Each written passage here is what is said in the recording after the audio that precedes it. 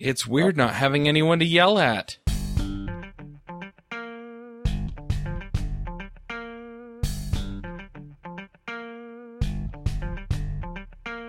This episode is sponsored by Hired.com. Hired.com is offering a new freelancing and contracting offering. They have multiple companies that will provide you with contract opportunities. They cover all the tracking, reporting, and billing for you. They handle all the collections and pre-fund your paycheck. They offer legal, accounting, and tax support. And they'll give you $1,000 when you've been on a contract for 90 days. But with this link, they'll double it to $2,000 instead. Go sign up at Hired.com/freelancer show. This week's episode of The Freelancer Show is brought to you by Earth Class Mail. Earth Class Mail moves your snail mail into the cloud, giving you instant access 24/7 and integrates with the tools and services you use every day. It's crazy that we've moved everything we do for the business over to the digital world, but still need to pick up, sort, and manage physical mail. With Earth Class Mail, you can get all of your mail scanned and accessible online 24/7. You can search your mail, send invoices over to your accounting software, sync important documents into cloud storage, deposit checks, and really just make running your business a whole lot easier. You also get real professional address to share publicly with customers, business partners, and investors. And you'll never need to worry about someone showing up at your door if you run your business from home. Now, I've checked out Earth Class Mail, and I think it's a brilliant solution that's perfect for businesses and independent entrepreneurs of all types. Visit freelancershow.com/mail and you'll get your first month of service free when you sign up. That's freelancershow.com/mail. Hey everybody, and welcome to episode 216 of The Freelancer Show. This week on our panel we have Philip Morgan. Hello, hello. Reuven Lerner. Hi everyone. I'm Charles Max Wood from DevChat.tv. And this week we're going to be talking about automation. So the rest of this episode will be completely automated. You're just going to randomly cut and splice stuff from previous episodes. There we go. Yeah, you get me saying enough words and then you just, yeah. I am such an idiot. You've heard of machine learning. This is machine podcasting. That's right. So this is something that I brought up because it's something that I've been doing a lot of lately, is just working on automating a lot of things that I'm doing. It's interesting. I want to kind of start with why, because both of you sounded interested in discussing the topic, and I'm curious what idea you have of automation and what it'll get you before we get into some of the things that at least I'm doing. I find automation incredibly sexy and easy to misapply, at least in my own business, or prematurely apply. It's sort of related to the idea of like premature optimization. So like I actually am both in favor and against automation and other forms of optimization, just depending on the context. I'll be glad to elaborate on that, but at least for me, there's been a sort of life cycle of initial enthusiasm about the idea of let's automate this and let's automate this. And you know, when I say this, it could be anything. It could be marketing. It could be, client onboarding. It could be any number of things.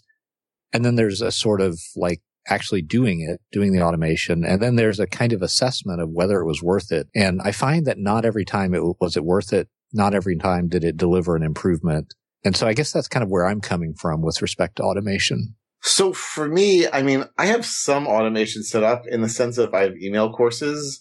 And I'm really happy with that. And like when someone buys my books, so I'm really happy with that. But I know that I'm just scratching the very, very, very tip of the iceberg, scratching the surface there, that I could be doing more and could be doing it better and could be, automating things. I could basically be having my business run itself and not have me need to deal with it all the time for some of the more mundane tasks. And yet it's not always obvious to me how to choose what to do. It's not at all, I should say it's not always. It's not at all obvious to me how to choose what to automate, how to automate it, and what things maybe don't deserve to be automated. That's interesting. Okay. It was interesting. One thing that got me started on this was I listened to an episode of The Eventual Millionaire by Jamie Tardy, and she had Rory Vaden on, and he has the book Procrastinate on Purpose. And in the book, which I read for part of my mastermind group, he talks a lot about the process of automating stuff, but the first thing to do is not automate. The first thing to do is actually to eliminate, which is kind of interesting. You know, what can I stop doing that I am doing that I shouldn't be doing? And that's very educational for me. But then once I, started looking at, okay, if I can't eliminate it, then what can I automate? What should I be looking at making, more automatic, more, I don't know what the right word is, but just make it so that I don't have to think about it and it just happens. I work with a lot of sort of new business owners, people who are trying to move they're sort of trying to level up, right? That's part of what makes people interested in the idea of positioning and narrowing down. And also work with a lot of people who have ridden the wave of referrals and good luck, and they sort of see the end of that phase of their business and they're ready to actually start marketing for real.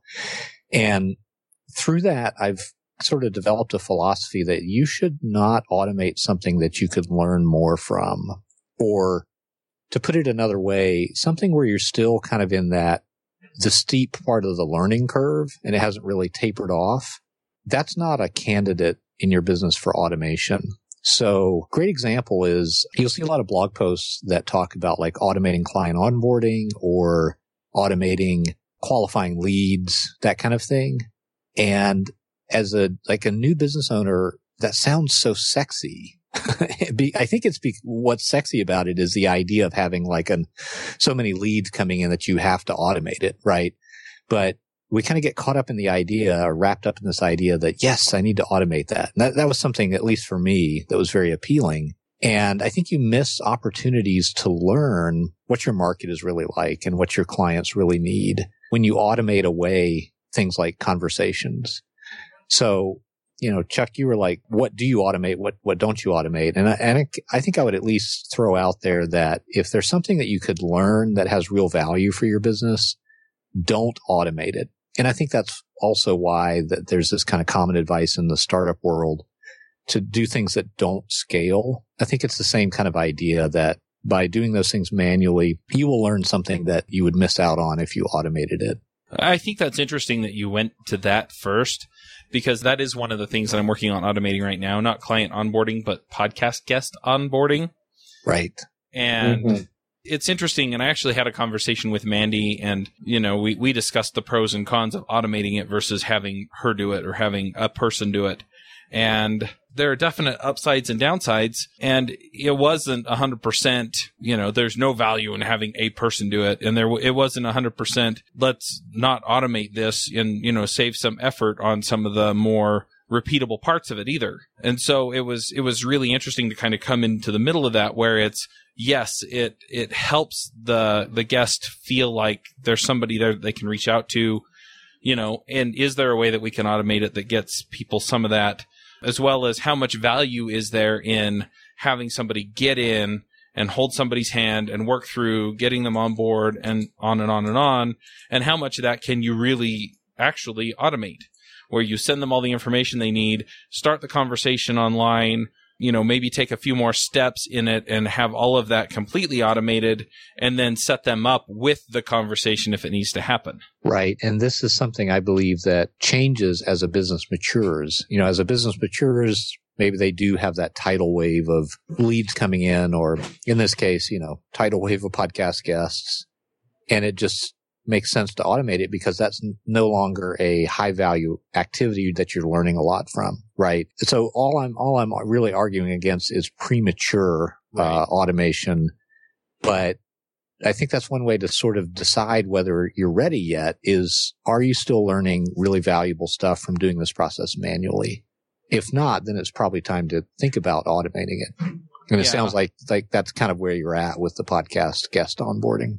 Yeah, that's basically where I've come down is, most of the conversation will either happen on the show, or the conversation will happen because they have a question about something and it makes it very clear, or the automation makes it feel like there's a person on the other end that you just hit reply in the email, and then it's like, okay, so I need to do this and not that. But yeah, for the most part, podcast guest onboarding is, we've got it down to a science now. And so 90%, 99% of the people coming in, they're just going to do what we tell them, and it's all going to work. It's very easy, though, if you kind of roll back, though, to you launched a podcast a month ago and you're onboarding a bunch of guests. Right. It's very easy to sort of imagine in your head how that process you think should go, and then design an automated system around that, and then find that that's not a good fit for how the process actually should go. And that's really the value of doing it manually, is that you learn at the ground level how things really work. Philip, it's interesting you say this. I mean, I guess it's a little meta, but I know that when Rob Walling was setting up Drip, I remember listening to the podcast for Start for the Rest of Us, and I think it was on Drip that he said they did not automate credit cards right away. Like they wanted to know who was going to pay what and how much, and so they did it manually. Also, because you need to choose what you're going to work on first. And they decided, actually, we can just call people and deal with it, or I think do it through PayPal. And only a little down the road did they actually automate the credit card usage. And I thought that was actually very clever, in part because it forces you to talk to your clients exactly what you're saying, find out what they're doing, how they're doing, and then make the system appropriate for them. Yeah, I have this. I mean, I know we're sort of talking about two different things here. One, like client work, and then the other, more of a business process that's kind of an internal process. But in general, I think that in those early stages, you just can't talk to your clients too much. And automation can really sort of be an excuse to not talk to your clients. You think you're doing it to make your business better, but in reality, I wonder if it doesn't harm a business to misapply automation. Well, I know it does. Bill Gates said it does. Bill Gates said you automate I forget the exact wording, but automation applied to a efficient business process makes it better, and automation applied to like an ineffective business process actually makes it worse. So the idea has been around for a while. Yep. Yeah, but I mean, at the same time, I can see if you have like a set of ways that you operate or something like that, then I could see, for example, that you do a call, you finalize the sale, you have a discussion about how the contract's going to work, and then you automate certain things to go out to them, right? Where you've had the conversation, and just by way of a reminder, these are the things we discussed today, and it's, hey, look, this is how the contract works, and this is, and so there are things that you've already had the conversation about, but then, it's a reminder, it's a follow-up, it's some of these other things that can actually enhance the conversation instead of hurt the conversation. And so I can also see a partial automation of the parts that, make the conversation richer, better, or more, sink in better, may pay off. And in other cases, maybe you have to have the conversation 3 times in order for it to really work out. I don't know.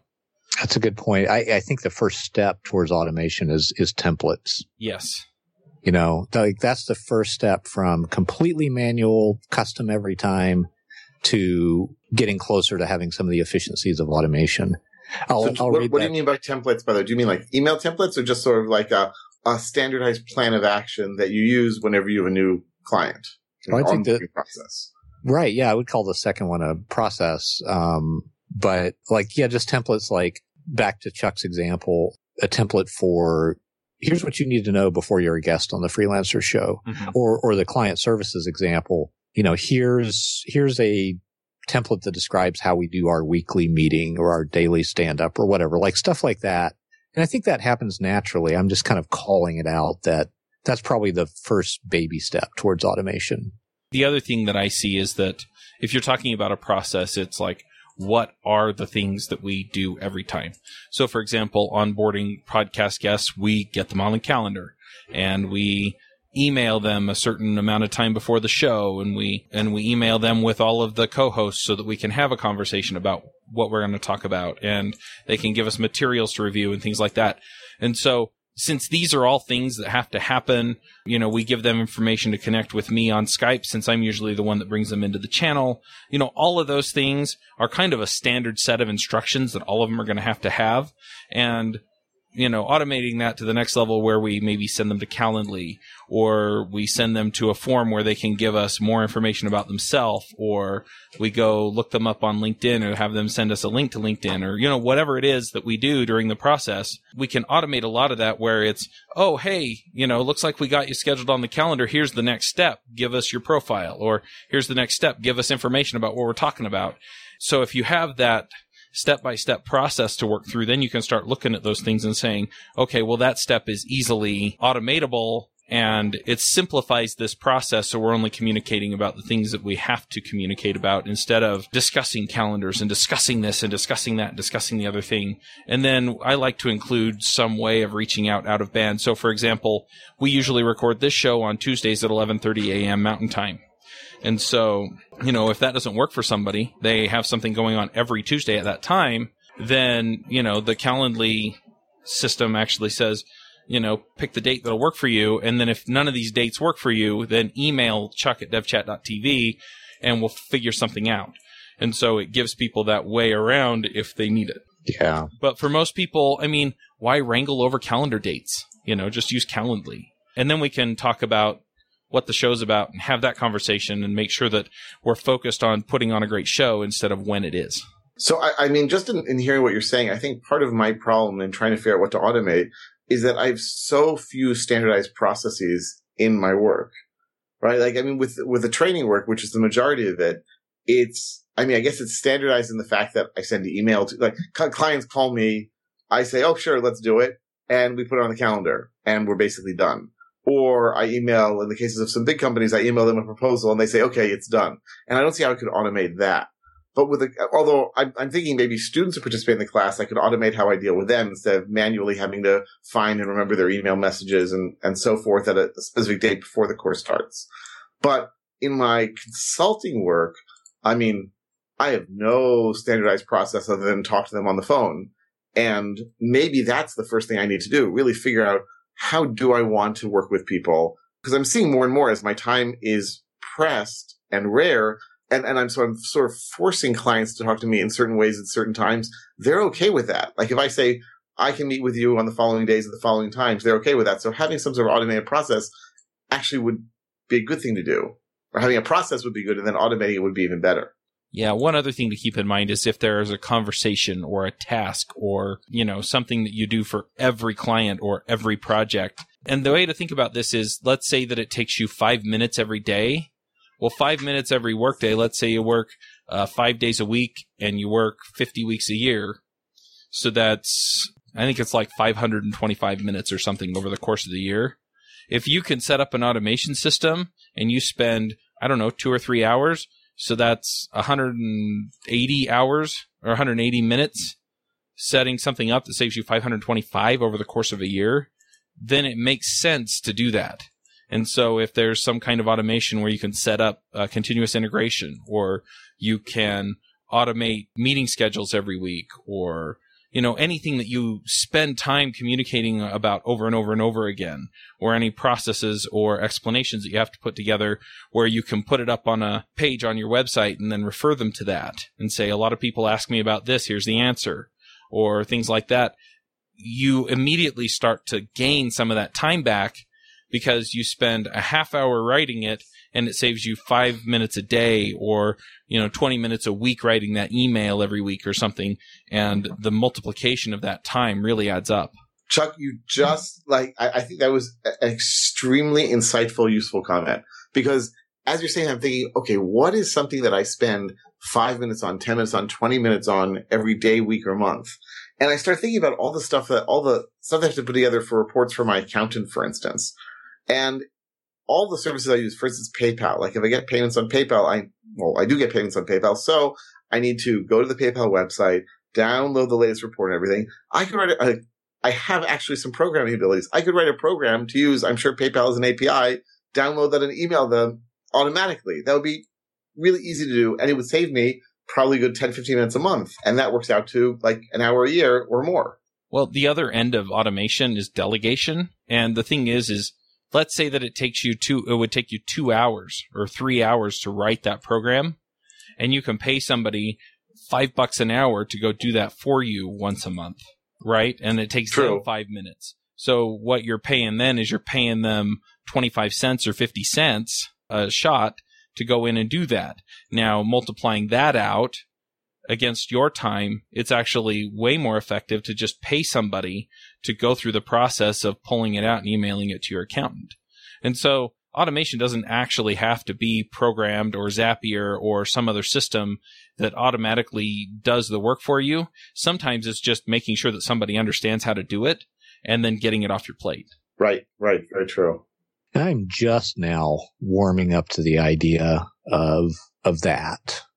I've hired people before for various tasks and sort of lower value assistant level stuff. And it was fine. I don't love managing people, but I have now actually started to put together a text file in probably my most used piece of software, nVault, to like start to kind of identify things that when I do them, I have some awareness of like, well, I don't need to do this. I'm not adding any unique value by doing this. I'm just kind of doing a thing that needs to be done. And I'm starting to kind of build that list. Maybe it'll be 6 months or more before I actually do anything with that. But that's kind of part of getting ready for that, because I know that if I was to have somebody, work for me as an assistant in any capacity, what I would do if I didn't plan for it is the wrong thing. I would just start delegating stuff that is kind of top of mind rather than is a really well thought out way to somehow make things better. I'm also, Chuck, reading that book, Procrastinate on Purpose. I'm just about to the point in the book where I think I'm about to get the punchline about what this whole idea of multiplication is. So thanks for that recommendation. Yeah, and I didn't really explain anything that he doesn't go into in the book. And I mean, that's the really fascinating thing is like, you think about it and it's like, well, it only takes me 5 minutes to do it. But 5 minutes and 5 minutes and 5 minutes and 5 minutes and 5 minutes over the course of however many days that is really adds up. And the thing that really got me to get behind this wasn't just, oh, well, I could save all this time and then I could do all these other things. But it was, why am I doing this? So you couple this with Start With Why by Simon Sinek, and you start going, okay, so what kind of difference can I make? Who can I reach? Who can I touch? And yeah, that's the unique value that you have, is the parts that are uniquely me and those things that are important to me in the way that I interact with and impact other people. And by doing this kind of multiplication, I can get that much more done for the people that I'm trying to serve. It's not just, oh, well, I'd like more time to go play Pokemon Go. It's, I would really like to spend more time with my kids and have an impact on them. Or I could put together another email course that helps people with a particular problem in programming or careers. And that's where the money is for me. That's where the payoff is, oh, I can make a difference for these people that I have chosen to serve.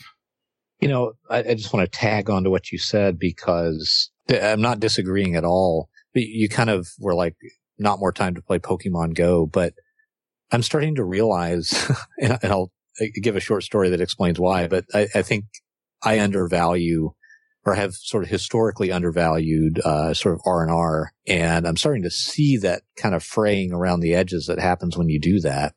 So it probably would be good for me to play a little more Pokemon Go. Got to catch them all. I very frequently will record something for a client or for a mentoring student. And sometimes I'll listen back to those things where it's like my recorded voice. Maybe I do a screencast to kind of explain something. And so like there's been a couple times where I just listen back and sort of detach myself a little bit from it. And I'm like, wow, that dude sounds exhausted. And I'm like, oh, well, that dude's me. I think something needs to change. And I'm starting to look at, doing less and delegating more as a way to facilitate that. So it is fascinating that you say that, because I mean, I know I need to sleep more. And just literally today, so I told you guys before we start recording that my kids were all away this week at a Scouts camp. And so for the first time in a long time, there are no kids around. So I can actually do some work and then go to sleep at a more normal hour. And so I think this is the first week in a long time I've gotten 6-8 hours of sleep a night for several days at a stretch. And my sister called me earlier today. She said, "What's going on? You sound so well rested." And I hadn't told her what was going on. And so clearly, while I don't perceive it, others, especially others who know me well, do. Reuven, I'm sorry to jump in here. I'm starting to think of that ability to be well rested and sharp, at least for my own business, as a competitive advantage. Totally. That I feel like I'm missing out on because I'm kind of running myself too hard. Yeah, one thing that I'll put in is, as you read the book, he starts out with eliminate and then automate and then delegate, and then it's procrastinate, and it's what do I, so it's something on your list, but it doesn't have to be done now. If I don't start it now, is it going to blow up my life or my business? And if the answer is no, then put it off. And yeah, so maybe the most important thing you can do for your business is rest. Maybe the most important thing you can do for your business is think deeply about where you want it to go. Maybe the most important thing you can do for your business is consider how it impacts the other areas of your life that you care about so that you are getting everything you want out of it so that you can continue to do what you do. Just, well said. It's not just, I think it takes a holistic view, and it's life in general as well. So yeah, if I don't spend time with my son now, then, is he going to wind up being, it's kind of an extreme example, but is he going to wind up being a criminal because he didn't have a role model because I was stuck in here podcasting? And so I can prioritize that. I can say, okay, well, now this is the most important thing that I can do. And it's building a relationship with my son so that I feel good about life. So when I come back up here tomorrow, things are good. Yeah. Yeah. Well said. So yeah, it really just comes down to this and just working through this and figuring out, okay, what is the number one most important thing? And if it's something that you don't personally have to be involved in, then maybe the number one most important thing is making sure you're not involved with it going forward. And then the number one most important thing related to that a few weeks from now is checking in to make sure that the system's working or finding a way to improve that. But for right now, getting it off your plate and making time for marketing or making time for family or making time for, whatever, sleep is the next most important thing you can do. Very true. There's another, I feel like there's an opportunity for us to dive deeper into like where the big wins might be with automation. I feel like before we get there though, I'm still on this contrarian kind of track. I think it's easy to make false improvements with automation. So that's totally fair. It's like, it's easy to kind of say, okay, my inbox is just killing me. It's so cluttered. I'm going to take this, like notification and I'm going to pipe it over to Slack instead of email. And to me, all you've done is just kind of taken the pile of sand and split it in two pieces but you still have to like kind of pay attention to that piece that you split off and moved into Slack. So I noticed that at least in my own life that technology makes it very easy to say, oh, this is going to make things so easier. But all you've really done is kind of, created another little pile of distraction and siloed it into something else. And now you're, context switching and not really gaining any benefit in terms of, the things we're trying to actually accomplish here. So I'm curious if anybody else sees that. And, but that's really, I don't know, and not a big deal, just something I wanted to mention. That's fair. You're not changing the amount of work that you're doing in the case that you're talking about. So the multiplication effect on your time doesn't occur. And I guess that's really the point here is like, how can we use automation to create some kind of significant benefit? Well, I think you do have to do that return on investment analysis. Mm-hmm. You have to look at it and say, okay, what is the payoff on this? What is the time savings or energy savings or whatever it is that you're measuring? What is the payoff on this? It's an investment, right? It's like anything else that you're investing in, taking the time to automate stuff or delegate stuff or train somebody. It's an investment for future time savings later on. And so just like if you're investing your money in the stock market or mutual funds or anything else, you want to take what information you have at your disposal and determine whether or not that's an investment that's going to pay or not. Very interesting. I should just recite the rest of the book to you guys. We're listening. Tonight's show will be a dramatic reading. Well, Chuck, would have been, I don't know, let's say last year or last 6 months, whatever, some significant wins that automation has yielded for you or you expect it to? So one of the things that I pulled together was putting updates into Facebook. So I put together Facebook pages. I've had Facebook pages actually for a while for devchat.tv and for most of the shows. And I just never posted to them. And so I went in and I spent maybe an hour total getting things worked out and set up on Zapier to get those posted. And all of a sudden I have people engaging with me or engaging with the shows or the brand and saying, hey, why am I not seeing this on the devchat.tv Facebook page?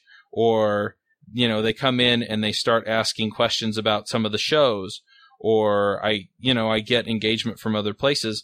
And it was something that I just never remembered to do. And all of a sudden, that's working out to start having payoffs in other places. Another area that has paid off is I'm using a system called unfollowers.com, which works on Twitter. And basically what I'm doing with that, or one of the things that I'm doing with that, is that it posts a message automatically to anybody who follows me. and it says, hey, are you a fan of the podcasts? And have you heard about the whatever conference is coming up in the remote conferences? And I have gotten sales off of that because I'm letting people know. But the other thing is I've automated the creation and started several conversations on Twitter in the direct messages system. And so what I get from that is that I can then follow it up with, oh, well, how long have you been listening to Freelancer Show? And which episodes have you liked? And where are you at in your career? And what can I help you with? And do you want to talk for 15 minutes on Skype? And have you heard about some of the other things that I'm working on? And I get some great stories from people, and I make these personal connections, and it just works out really nicely. One other area that I'll briefly touch on. So I've mentioned Zapier as a tool, Zapier.com. And Zapier connects to all kinds of stuff, which is really cool. Another tool that I'm using, and I've migrated the topics and guest suggestions over to Trello and to Gravity Forms on WordPress. And WordPress actually, so there's a plugin for Gravity Forms that allows you to connect Zapier to it. So if somebody submits a form on the website on devchat.tv, so if you go to freelancershow.com, for example, you'll see links. One is suggest a guest and the other one suggests a topic. And if you click on those, it takes you to a page with a form on it. You fill out the form. Please get this person on the show. I like hearing them talk about this stuff. Here's their email address or Twitter or GitHub or something, somewhere where we can reach out to them. And then the name of the person who requested it. And that goes into Trello. And then recently, not so much on this show, but on Ruby Rogues and JavaScript Jabber in particular, we've had some of my co-hosts actually suggest like 10 people that they wanted to get on the show. And then Mandy has actually just gone in and reached out to them. And so there was no, oh, Mandy, please go talk to these people. It was just, she just did it, so she proactively took the next step, and it went from an automation to a delegation, but the delegation was completely implicit. And so as that kind of worked through, now I'm looking at it and I'm going, okay, well, if somebody gets recommended, then what I'd like to do is I'd like to move the person over from suggested to either I know this person and I'd like to invite them to come on the show. And so if I move it over to another column in Trello, I'm going to automate that. So it sends them an email and says, hey, we'd like you to come on the show and talk about this thing. And then basically, pick a time on Calendly. And then once they pick a time on Calendly, it'll trigger another thing that goes through and says, great, we've got you on the calendar for this date. Here's how you connect to the call. Here are the guidelines we have for the call, and then automate another set of emails like a week or two beforehand that says, hey, you're coming up in a week or two. We're getting ready to talk to you. Here's the topic that we discussed talking about, and can you send us some materials that you or others have put together that you'd like us to review before we talk? And then that starts the email conversation. I'd also like it to create a document in Google Docs where they can add that kind of stuff. We can get in.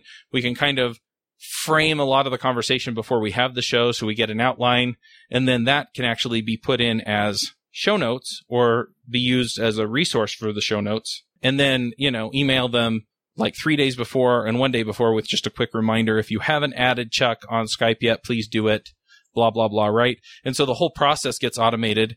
And then at the end of it, it's like, if you have any questions, just reply and let me know. And so they'll all look like they were emailed from me. They'll all get sent out through SendGrid. But that whole process can be worked through, and I can write those emails so that they have a personal touch. I can set things up so that if I set up a certain field or have it parse the Trello body in a certain way, then I can put personal notes in there. So let's say that it's Ruby Rogues. We want to get James Edward Gray back on. Granted, this is all hypothetically and it's stuff that I'm working on now. But let's say we want to get James Edward Gray back on. He was on the show for a long time as a regular guest. So, I could set that up, and so the first part is just any personal notes that I want to say. So I'm like, hey, it's been a long time since we talked. I was out in Oklahoma, where he lives, for a while for a family vacation, and I really liked it there. How's your wife and kid? All of that stuff. And I can put that in there as kind of an opener, formatted nicely, and then it just slides it in there. And then it says, I'm actually emailing you to see if you want to come on the show. Or I'm actually this is a follow-up to the last email. And, so then it can just flow neatly in from the personal comments to the business of, hey, let's get you on the show. And so I'm working on a lot of these steps so that I can have the personal touch, but I don't have to figure out how to write that email every time. And I don't have to copy and paste it or do any of that other work. I just set it up so that I have a system that sends that out and still gives them that personal email. And then if they want to reply, The reply to email address is mine, so they just hit reply. They email back, hey, the family's great, blah, blah, blah. Thanks for this. I got on Calendly and I signed up. Does that make sense? Yes. It does. And it sounds like a great example of automating stuff that there's nothing to learn there. There's no value add from having it being done the hard way manually. And it allows me to personalize it to a certain extent without having to go through the whole process of, oh, what does that email say again, or anything like that. It just, and if it's somebody that I don't have a personal relationship with that is an expert that is going to come on the show, then they just get the standard email. Thank you for coming on. I really appreciate you taking the time. Here's how we're going to get you on the calendar. Again, thanks for coming on. Here's how we're going to communicate about what the show's about.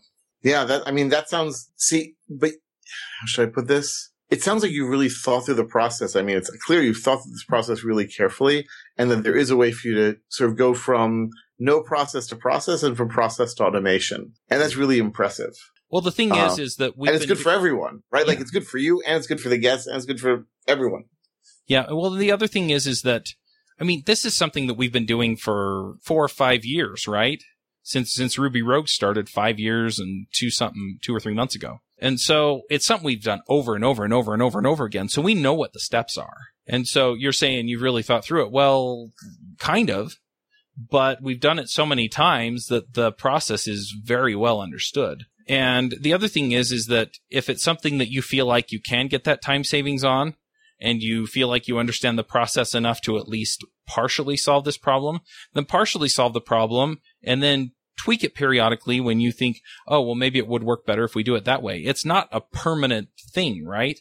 If I find something is left out of those instructions, then I'll just add it in. Right.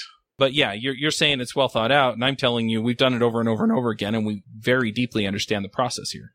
So what should people do if they're looking to automate, if they're looking to find these processes? I mean, I'm thinking now that one of the things I should do is keep better track of my time and see, so I can bill them hourly. Haha, Jonathan's not here this week. No, so that I'll keep better track of my time so that I'll know what I'm spending time on, because I can assure you that what I think I spend 5 or 10 minutes on, I'm actually spending 20 or 30 minutes on. And those things, well, add up even faster. And so those are better candidates. But if I can't even put my finger on what those things are, then it's hard for me to know what to prioritize. I think that's actually a really, really great place to start, because I think you'll be surprised by, I'm doing this like 6 times a day, and right. you may say, okay, so I only need to check my email once a day instead of 6 times a day. And so you eliminate it instead of automate it.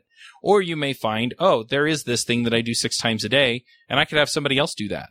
Or I could write a Ruby script in a half hour, and that's as much time as I spend in a day doing it. And so tomorrow I'll just run the script. Right. But yeah, I don't know if you can know that without either already having a process in place for something that you've delegated and then work out a way to automate it, or by keeping track of what you're doing.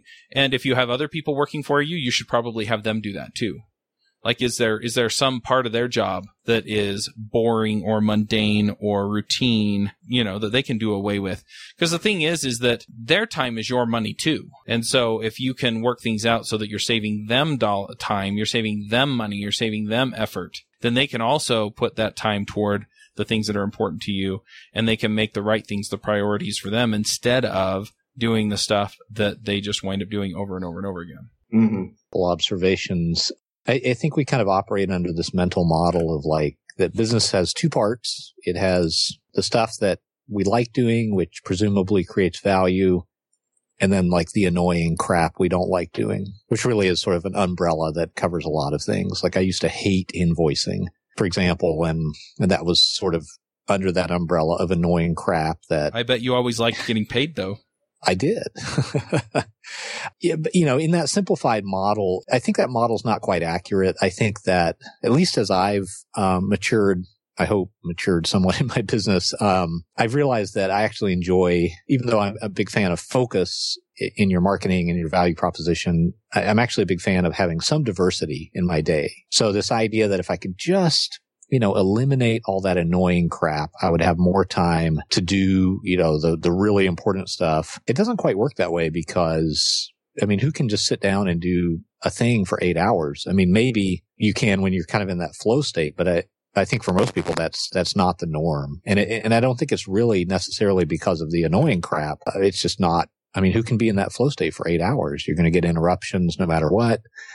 So that's an observation apropos perhaps of not much. But here's the bigger observation is, I think the thing that creates value is often not what we think it is. And I think that takes time and sort of introspection and experience to discover what that is. I remember a long time ago hearing that McDonald's Corporation is not a fast food business. It is a real estate business. And I always thought that was just kind of one of those urban myth type things. But while we were talking here, I found some articles that actually back that up, that they make a lot of their revenue from leasing or renting real estate to their franchisees. So to me, that's an interesting example. And I think in your case, Chuck, maybe it looks like your business is a podcasting business, but when I heard you talking, I got the sense that at least a part of it is a relationship business. Very much.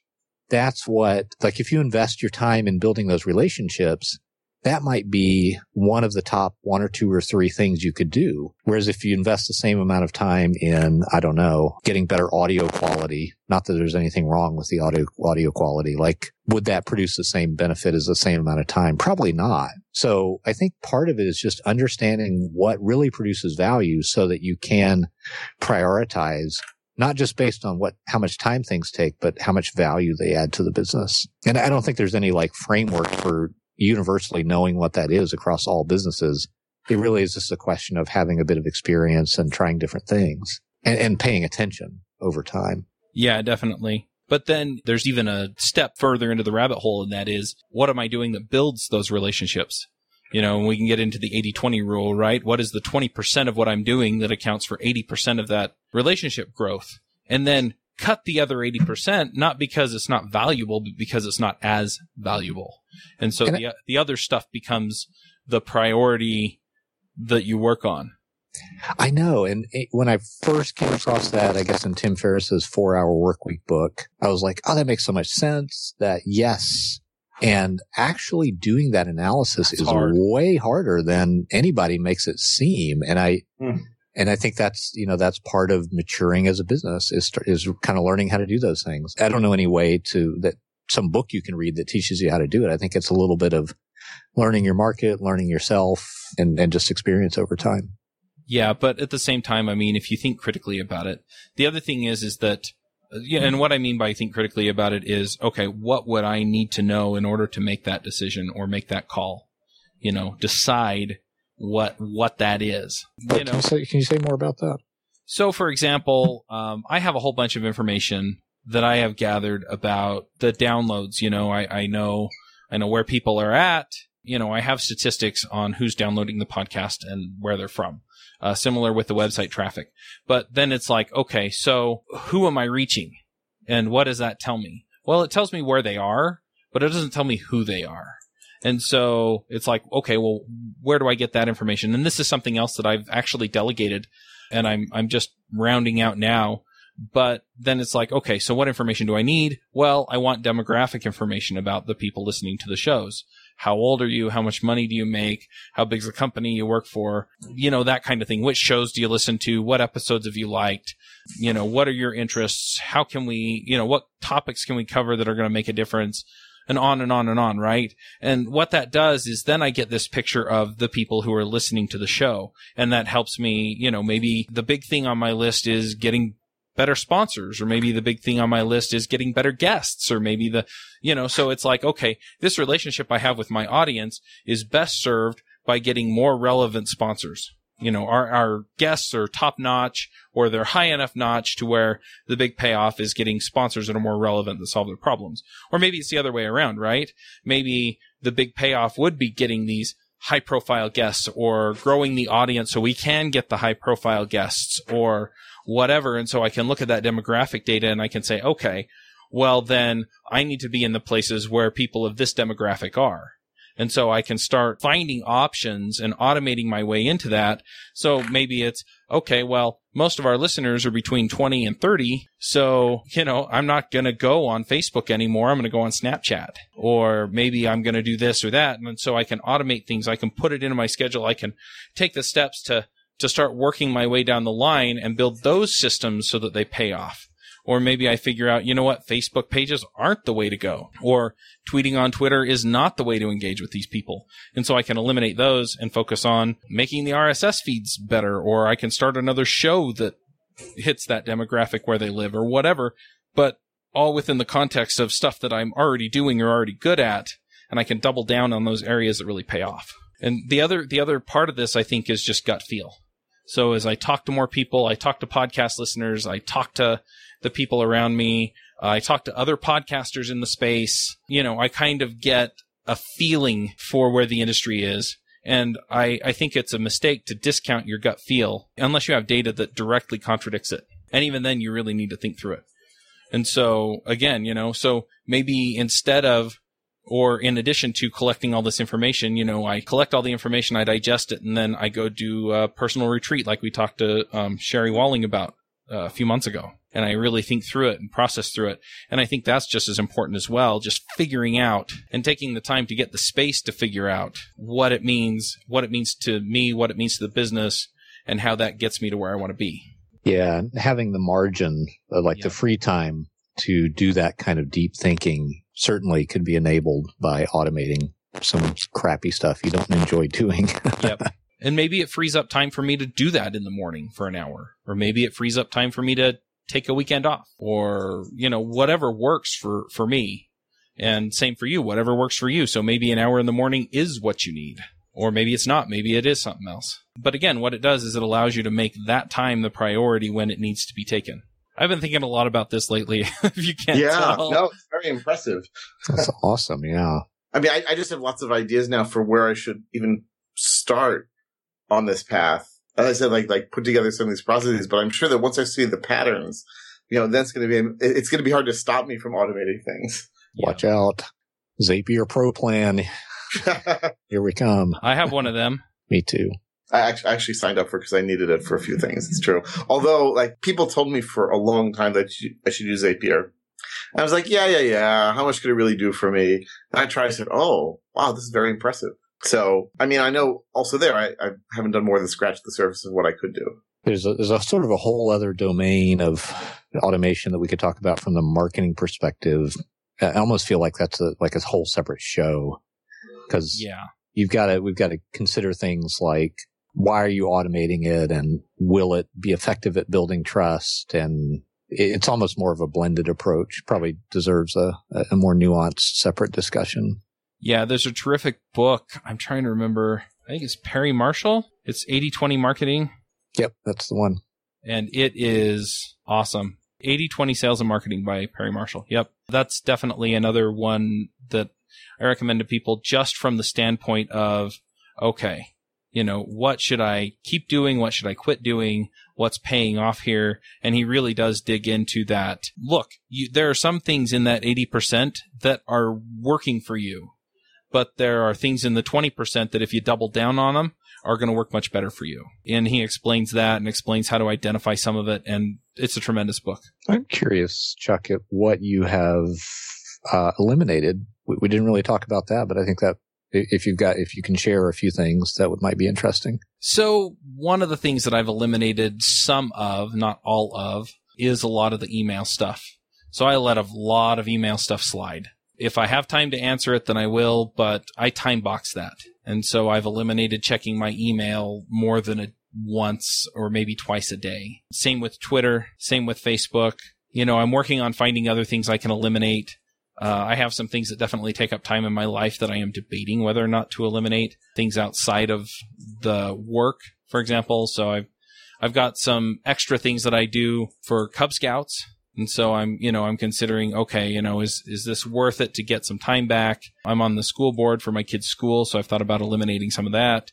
Just some of the other things that I do just for outreach. I've looked at it and it's like, okay, well, that's not paying off, so I quit doing it. But at the same time, I'm also trying to figure out, do I want to add things? So, it seems like people respond well to certain emails that I send out. So I want to do more of that, and so it's like, okay, well, how do I fit these things in and how do I move the other things out? And I find that I've been kind of forced to eliminate things over the years, and I don't have any great examples of that, but I know that there are some things that I just wind up not doing because I don't have time. And I think that comes down to procrastinate. So I just indefinitely procrastinate them. But it's really tricky. And the other thing is it's like, it's not just time savings, but, money savings and other areas where it's like, hey, can I get this done for half the price or a quarter of the price, or, and what's the trade-off and is it worth it?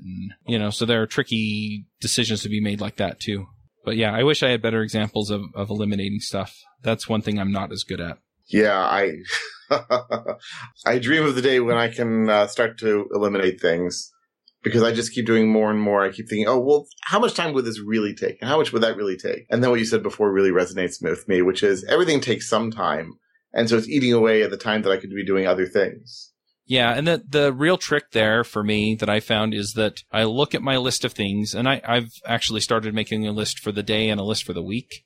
So this week I had 7 things on my whiteboard, and, those are the things that I'm getting done this week. And so I make each of those things the priority when I feel like I'm in the right frame of mind and the right, I have the time to do it. And then if I don't get it done, then I just move it a little further down the week, and move other stuff off the week so that I can get those things done.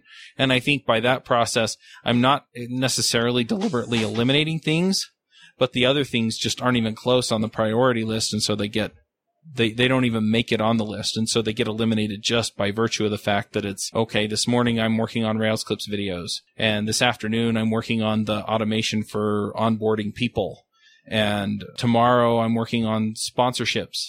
And if you're not on one of those, the list for one of those things, then you better be pretty darn important to be able to preempt it as the priority. Right. And so not having made a deliberate decision on very many things to eliminate them, they're just not making it onto the list. And so they're getting they're getting eliminated by default, but they may come up later. I don't know. But that's the other thing I'm finding, is that if I put it on the calendar and commit to that commitment, then things tend to work out pretty well. Yeah, I would agree with that. All right. Well, I think there's more to say here. I'll probably reach out to Rory Vaden and see if we can get him on the show, and we just talk about the book straight out. But yeah, is there anything else either of you want to add before we go to picks? We didn't really mention, maybe this is beyond the scope, but should we just mention some tools people use for automation? We mentioned Zapier, and I think all 3 of us use Drip as well. Yes. Are there any other tools people should be looking at, considering? There are a bunch of tools out there for WordPress if you're using WordPress. There are editorial calendars. You can actually schedule the release of blog posts and podcast episodes in my case. There are plugins for all kinds of other things that allow you to schedule things and make things happen on particular timelines that are related to that. So I'm not going to go into all of them, but if you're on WordPress, there's a whole class of things that you can plug in there. Yeah, so I mentioned Gravity Forms, and that plugs into Zapier, and that works out. The other thing is if something has an API, you can probably find a system that will connect to it and automate to it. So that's just another thing to keep in mind. I was trying to think about that question, Reuven, from the perspective of, what are the automation tools I would take onto a desert island if I was limited to, 2 or 3, right? And had really good connectivity despite being on a desert island. Yes, right. Satellite with no latency yeah. Anyway. That would be a GPS and Skype, right? Here I am, come get me. Yeah, exactly. And a helicopter. Certainly Drip, probably Calendly. Calendly for sure. Oh, yeah. If you just kind of, work in a cave and you talk to people twice a week, the value of Calendly is not going to be there for you. But if you're like me and you're, interacting with a lot of people, Calendly for sure. Or like me, where you're scheduling 5 podcast guests potentially every week. Right. Yes. And then I guess probably Zapier, just because it's such a robust general purpose automation tool. But, for sure those. Yeah. Calendly and Drip. One other thing I'll put out there is Google Docs, just because if you can write up a process that somebody else can follow, you're halfway there to automation.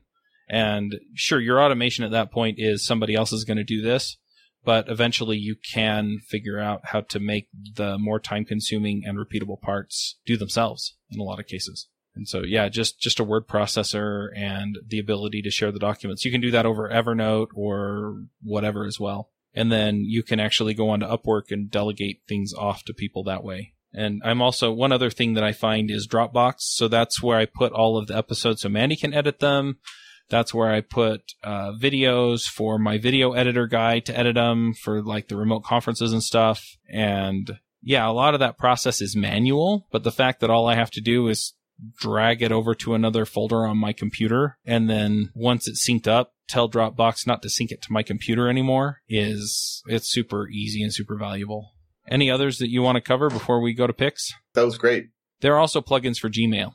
I'll mention that as well that I use. So I use Boomerang and a few others that do stuff for me. Yeah, Streak CRM, which I think has been mentioned on this show before, is a really nice Gmail plugin for not automating per se, but just kind of tracking and managing information. Yeah, a lot of CRMs actually have built-in automation for a lot of things. Mm-hmm. And Drip does as well with the workflows and the tagging and all the stuff there too. So, All right. Well, let's go ahead and get to some picks. Philip, do you have some picks for us? I have a few picks this week. One tool I was saving for the picks is a tool for managing processes, like procedures, standard operating procedures. It's called Process Street, and it's not like Trello, but it is like Trello in that it's a SaaS, it's web-based. I've used it before when I was doing more kind of process-oriented work, and it's kind of awesome. It lets you create these processes, which are really just like a checklist. But if you have a team, you can create sort of template processes that you then, instantiate an instance for someone, assign it to them, and, they go through and check things off. And it's more robust than just a checklist. Like you can include screenshots and descriptions of stuff. So it's really aimed at sort of people managing a team of other people who need to adhere to a set of processes. And it was kind of early days for that app when I first used it, but it's still there. They still appear to be developing it and so forth. And so it's worth a look if you deal with a lot of sort of SOPs and a team. Second pick, I'll just read that quote from Bill Gates. I think it's pretty good and still accurate today. The quote is this: "The first rule of any technology used in a business is that automation applied to an efficient operation will magnify the efficiency. The second is that automation applied to an inefficient operation will magnify the inefficiency." So I guess I'm cherry picking here, but to me that points out that you need to kind of do stuff the hard way manually at first, figure out what you want to automate and how you want to automate it before you start throwing automation at it. I'll throw in a link also to that Motley Fool article about how McDonald's is, surprise, actually a real estate business, not a hamburger business. And I'll throw in a link to that 80/20 sales and marketing book. I actually read a summary of it. So I haven't read the whole book, but I found on Kindle for like $4, you can get a summary of it. So if you're pressed for time because you need to automate some things, but you haven't figured out how to do it yet, you can read the summary instead of the full 200-300 page book. And maybe that'll get you started. So those are my picks for this week. It is so good. Just go read it. Oh, okay. So it's worth the whole thing. I wouldn't know. I just read the summary, but. All right, Reuben, what are your picks? Okay, so I got 2 picks. One of them is something that I've only started exploring very recently. It's a site and also a podcast from these people. They call themselves the Membership Guys. And they talk about membership websites and how to set them up and how to have people pay for them.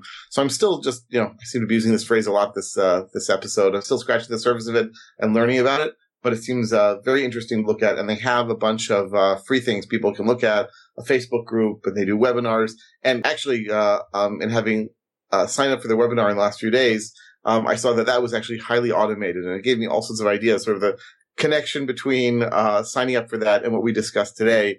How if you can automate webinars, right, then you can have this whole sequence kick in. I'm sure that I will get email on a very regular basis over the next few days suggesting that I buy all sorts of things from them. And I, of course, having total resistance to brainwashing and marketing, will go ahead and buy it anyway. The other thing is I actually just started a Facebook group in the last day for people interested in doing technical training. So I'm starting to, as people, regular listeners know, I do a lot of training, and I've started moving into helping others do training as well and learn about it. So the first step in my trying to help people learn both how to improve their teaching and how to learn about the business of training is to start this Facebook group. So I'll put the group in the show notes, and I welcome anyone who has either lots of experience or no experience or somewhere in the middle and who wants to share ideas with others doing training as well. It's funny that you mentioned the membership site thing because I had lunch right before this show, and I went and had lunch with Blair Williams, who is the developer of the MemberPress plugin for WordPress. And wow, we had a great conversation. This is the second time I've had lunch with him. He lives like 20 minutes from me. And it's a terrific plugin. I'm using it on devchat.tv, and I'm really, really liking it. So I'm going to pick MemberPress. The other pick that I have, and this is another bit of just stuff that's been working out, is Slack. So I use Slack to automate a lot of stuff. I also use it to get alerts and things like that. The thing that I fixed up today that I figured out was that it has a Google Hangouts plugin. So you install the plugin on Slack, and then you do /Hangout, and it creates the Hangout and then posts the link to the Hangout back to Slack so that other people can join it. And I had that call today with the developer who is helping me do the recording for Rails clips. And, he's actually worked out a whole bunch of automation so that he winds up doing a lot of work and saving me a lot of work in the process, so that as I do voiceover, on him typing and things like that, I know what to say and I know where it goes, and I can hand all of that off to an editor who can then give me a rough cut, and then we can kind of iterate from there on what goes on. And so the whole process of getting something that's actually workable and viewable and happy is pretty darn slick. So I'm going to pick Slack as another bit of automation. You can do plugins that go the other way. Instead of doing notifications, you send them commands and they set stuff up for you, like the Hangouts one. So anyway, those are my picks. And just, thanks everyone for listening. One other thing I do want to shout out is we do have a Facebook page. So if you want to go like the show, just do a search for Freelancer Show. You should be able to find it. I will put a link to it in the show notes. And we'll wrap up the show, and we'll catch y'all next week.